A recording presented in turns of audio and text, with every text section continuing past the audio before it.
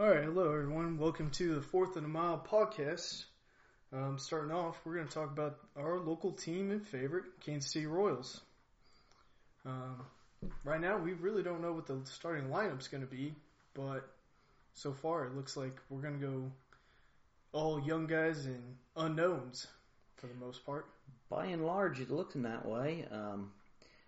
But a good starting rotation, I think. At the end of the day, we're looking at 5 guys that could really be good for us pitching-wise.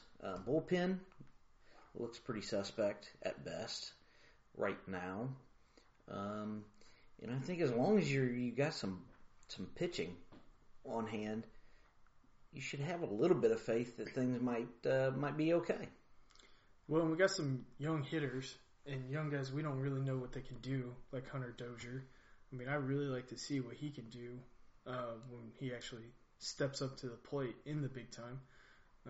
Last year, I think he had a couple chances, but then he got hurt and then kind of fell apart from there. Well, and the trend with these younger guys right now is swing for the fences or strike out. And we're kind of seeing that in spring training right now. Our guy Jorge Soler. Yeah, Soler's got 3 home runs, and that's it. Out of 15, 16 at-bats. He's our number one guy we need to change to make him more hit in the field and not just over the fence. Just make contact. Yeah, put the ball in play. That's how we won a World Series. Exactly. So let's go back to it. Moving the line, is what they said. And moving the line wasn't 3 home runs in a row. Yeah. It was a slap single. Mm-hmm. It was a hard hit double. Followed by another slap single.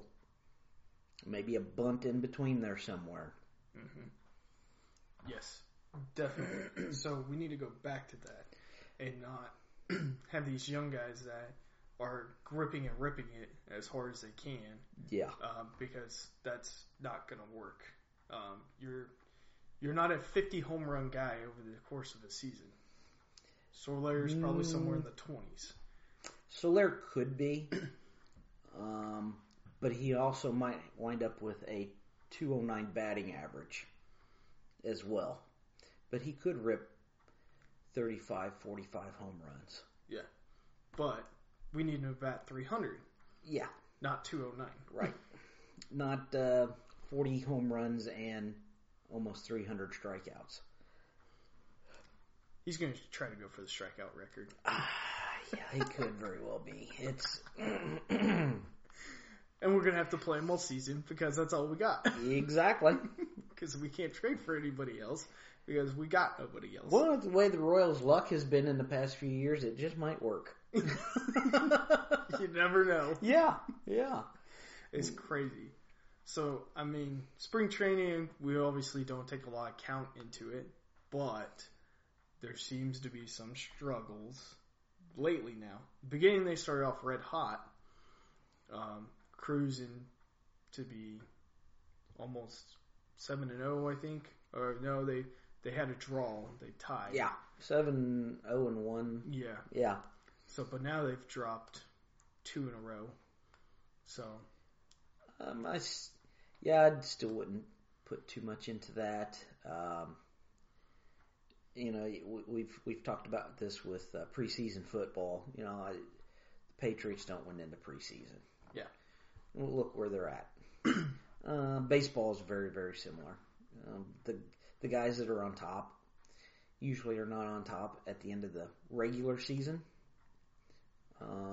And the ones that are the bottom dwellers in the spring training are usually the top crop for the regular season. So, and then the in-betweens, the in-betweens may still stay in between. But there's too many guys that are pitching. They'll be sacking groceries by the time this is all said and done. And it's just too hard to gauge what anybody's talent level is when you're batting against somebody that will not be playing in the major leagues next year, or this upcoming year, I should say. Yes, it's tough. So I guess that moves on to kind of the next thing. Should we re-sign Mike Moustakas though? I'm still. It's probably one of those things where if you can get a good deal, don't have to spend a ton of money on him. Sure, why not? Right now, it looks like you're moving towards a youth build here. Why spend an exorbitant amount of money on somebody that is going to be taking up space of somebody that could be coming up and learning the position, or be an up and comer, especially if this is the route you're going is towards the youth. You've already got 3 positions that you already have veteran people at. You want to add a 4th and still not be very good because the rest of the field is suspect at best. Okay, give it a try, see what happens. But that's where I stand on it. I'm just not a big fan of it right now. But if they do, they do.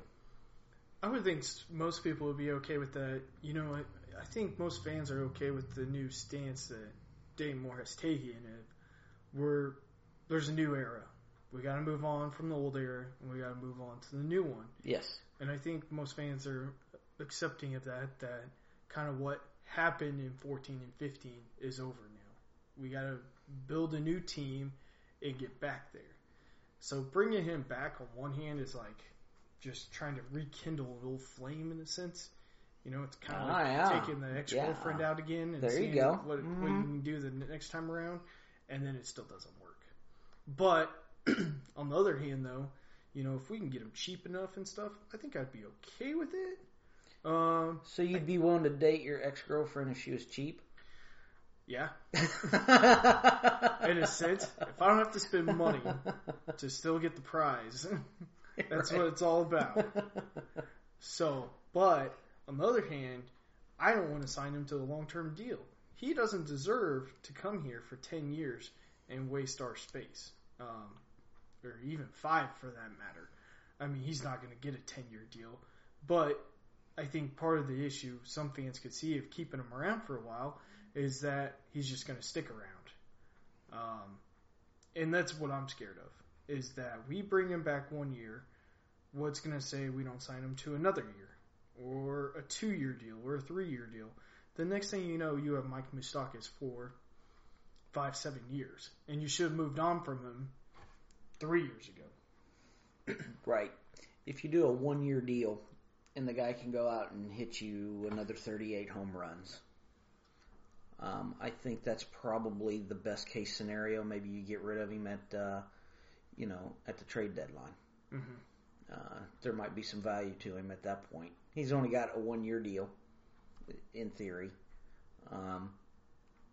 He's blasted 26, 27 home runs at that point.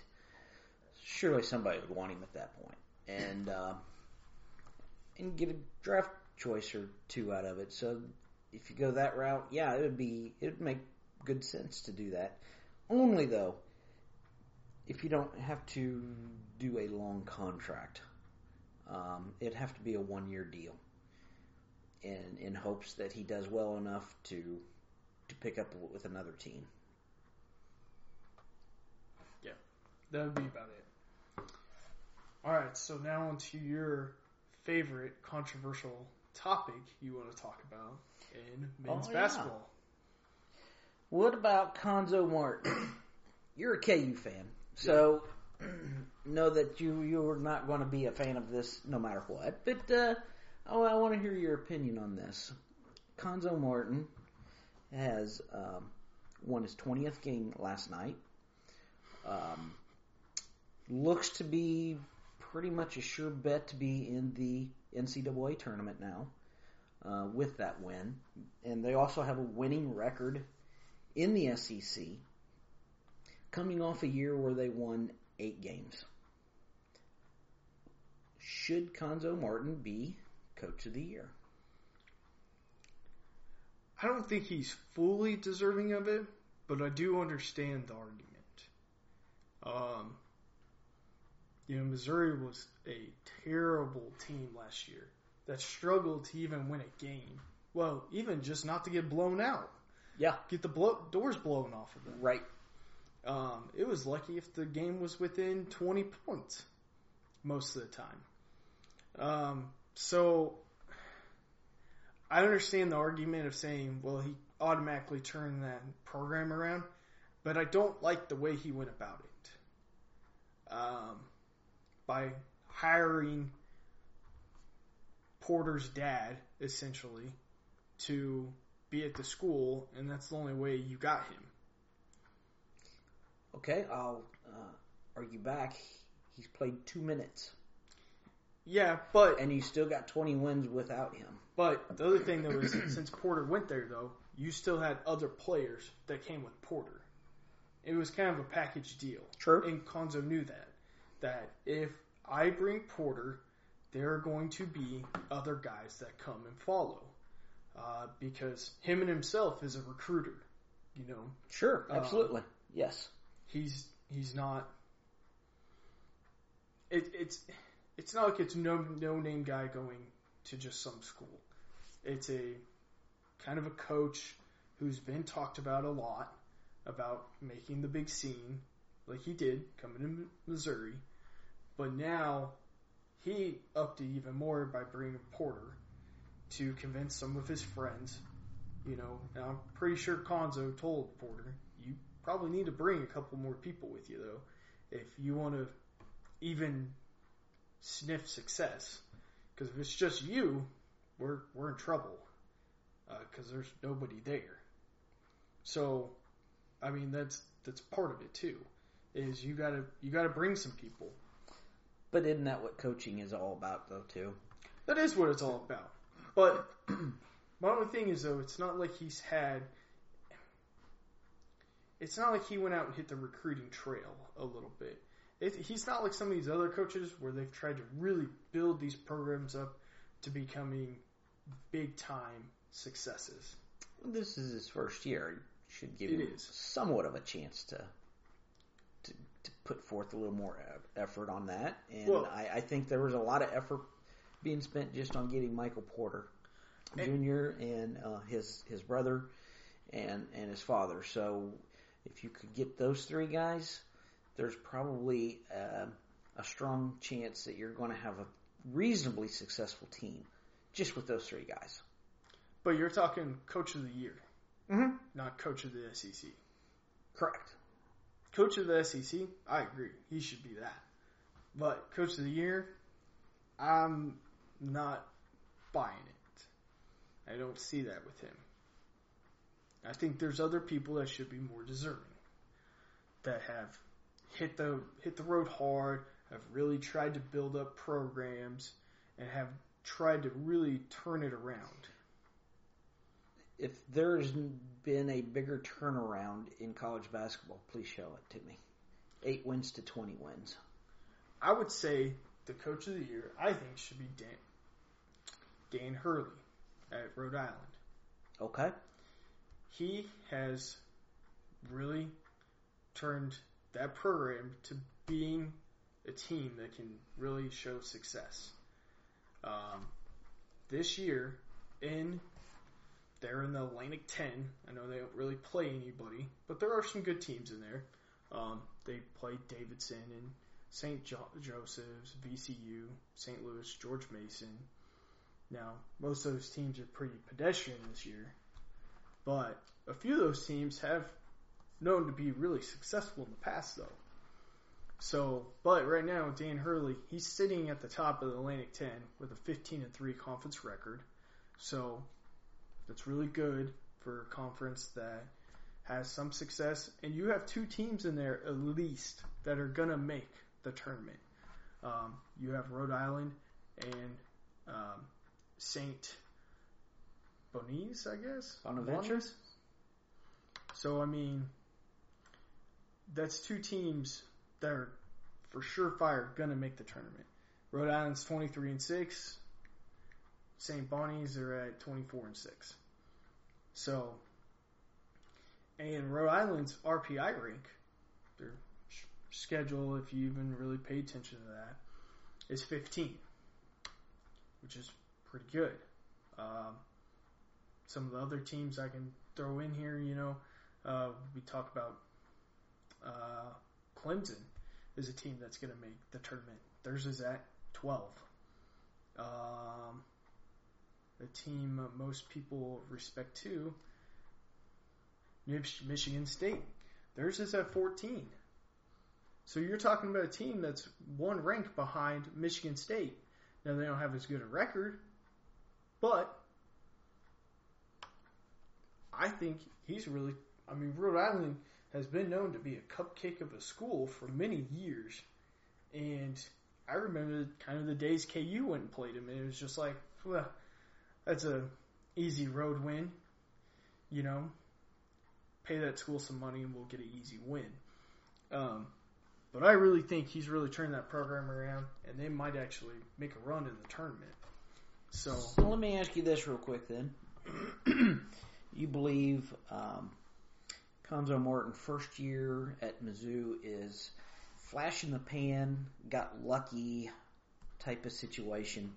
Meanwhile, Rhode Island, the guy, has been there since 2012, has had mediocre to moderate success there, has finally built something that may have some sustainability in the tournament. That's where you're coming from.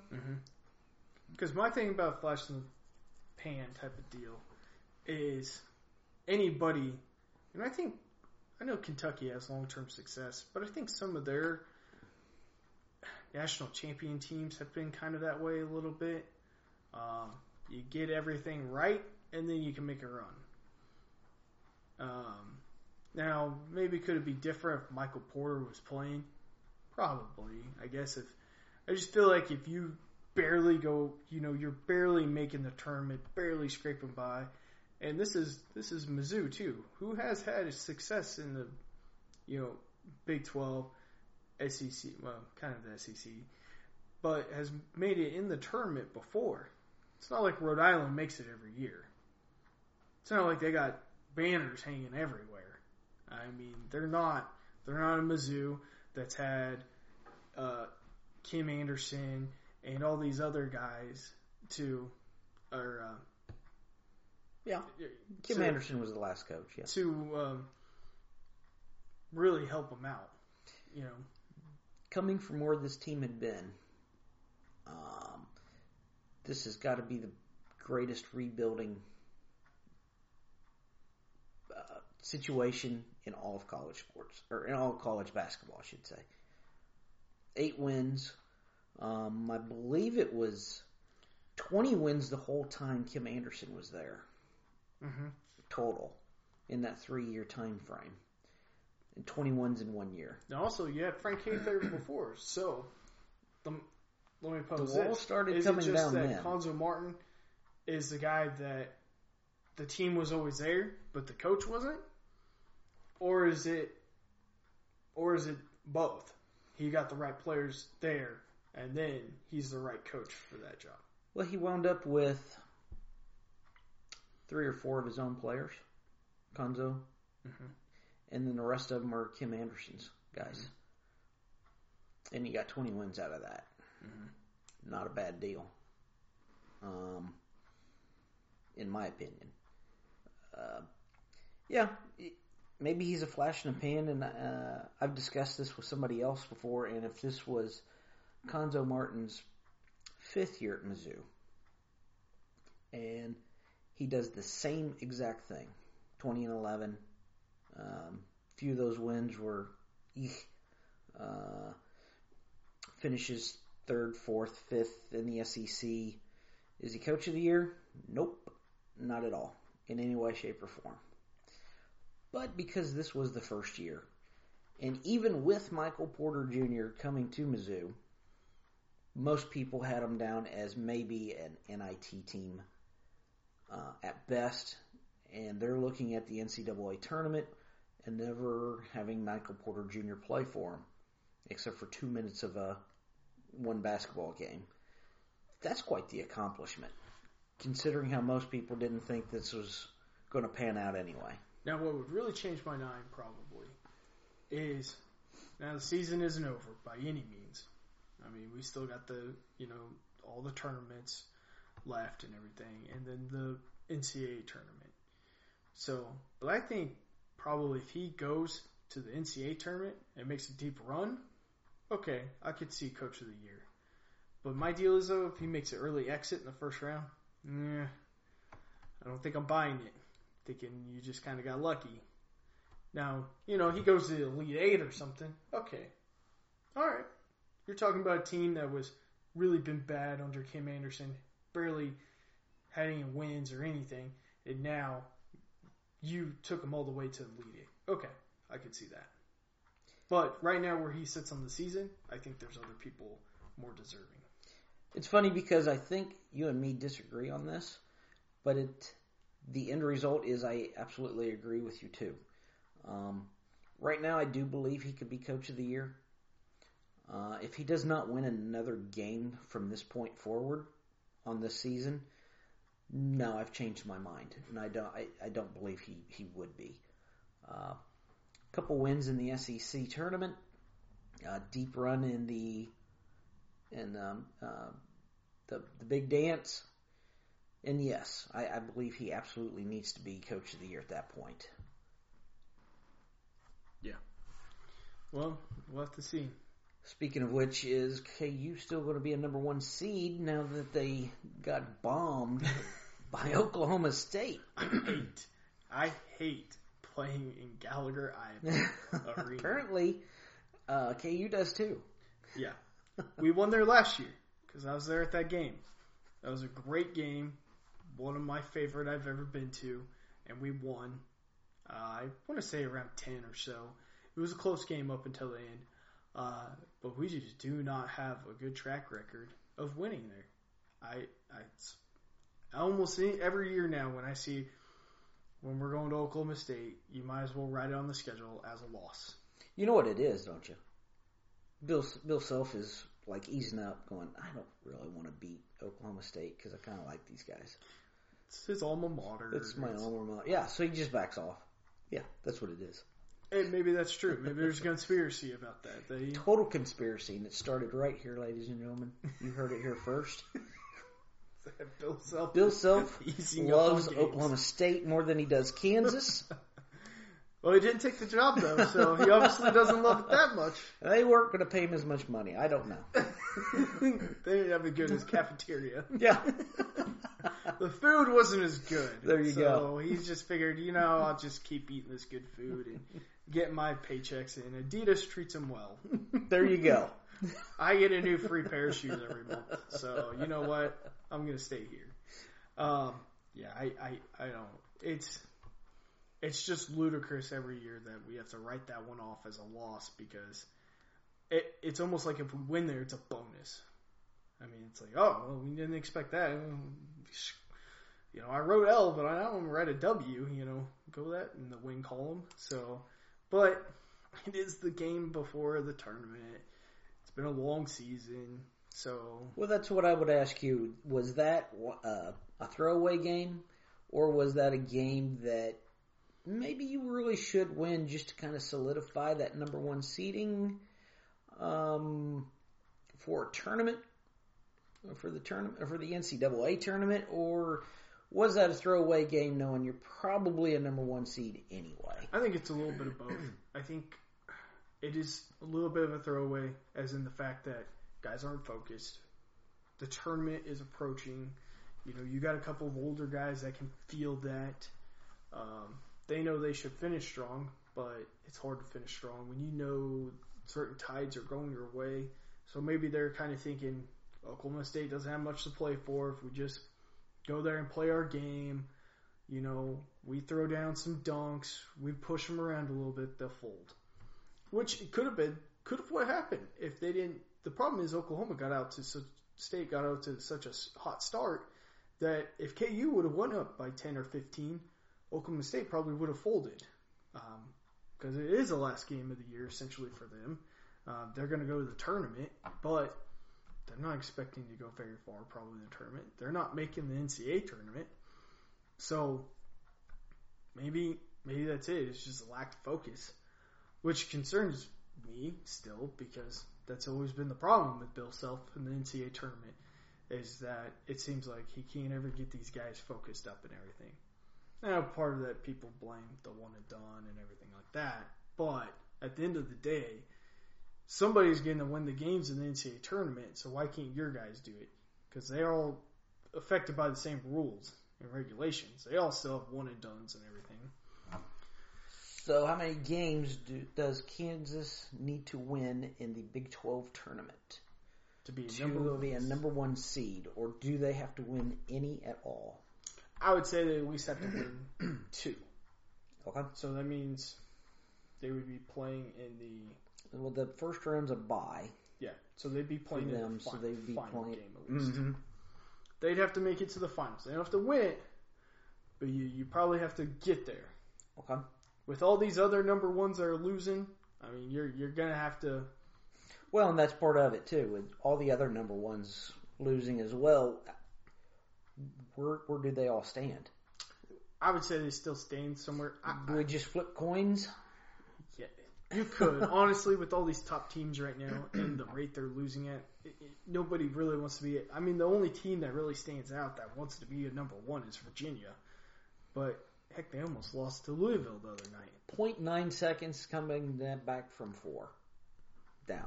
That's, I think I give them the number one seed based off of that win alone. Yeah. They may have just won one game all year, and if they did it that way, I think I give them the number one seed. That is just a little crazy there. Yeah. So, I mean, they're probably going to be the number one seed, but, you know, I'm going to guess KU is going to be the third number one seed. They're going to be the third team overall or fourth, somewhere around there, which is either going to put them in the West or something like that. Okay. Most likely they're going to be put in the West, but no matter what, they're going to be playing here in Wichita. So they're still going to have a home game essentially. So, I mean, that's probably how it's going to work out. Now, how the rest of the bracket shapes out, I don't know. You know, it's crazy because people keep losing. It's like every day a top team, you think a team solidified, they lose. You know, it's kind of like Michigan State. All right, they're probably going to be the second ranked team, number one seed, and they lose. Well, there goes that. There goes that. So now do you drop them or do you just kind of keep them where they're at? Mm-hmm. Well, I think it depends on how the rest of the tournaments will play out. And that's what you're going to have to wait and see, because whoever wins these conference tournaments is really probably going to decide who really gets these number one seeds. Because there have been years before, and I think it's even happened, excuse me, where KU was probably a number one seed no matter what in the world happened, and they'd bow out in maybe the first or second round of the Big 12 tournament. They're still a number one seed, and nobody even thought differently of that. This year, I don't know if there's any team that can just bow out in their conference conference tournament and be secured in the fact that they're going to be a number one seed. I don't know if that's going to be possible this year. Probably not. I don't see that. Except for maybe, like you did say, Virginia they look like they might be the one guarantee. Aside that, I'm not sure. It's about the only team I can name. So, other than that, we'll have to see. Maybe. All right, folks, that's all we got for today. So, next weekend, we'll hopefully have a podcast. We'll probably be talking about all the conference tournaments because it's March Madness now. Going right into that season. It's going to be an exciting tournament. We already know that. Especially teams can't beat anybody or stay consistent, so it doesn't matter. So the tournament's going to work all that out, I guess, in a sense. Absolutely. So, all right. So sign in next week, and we'll be talking about the tournament. Thanks. See ya.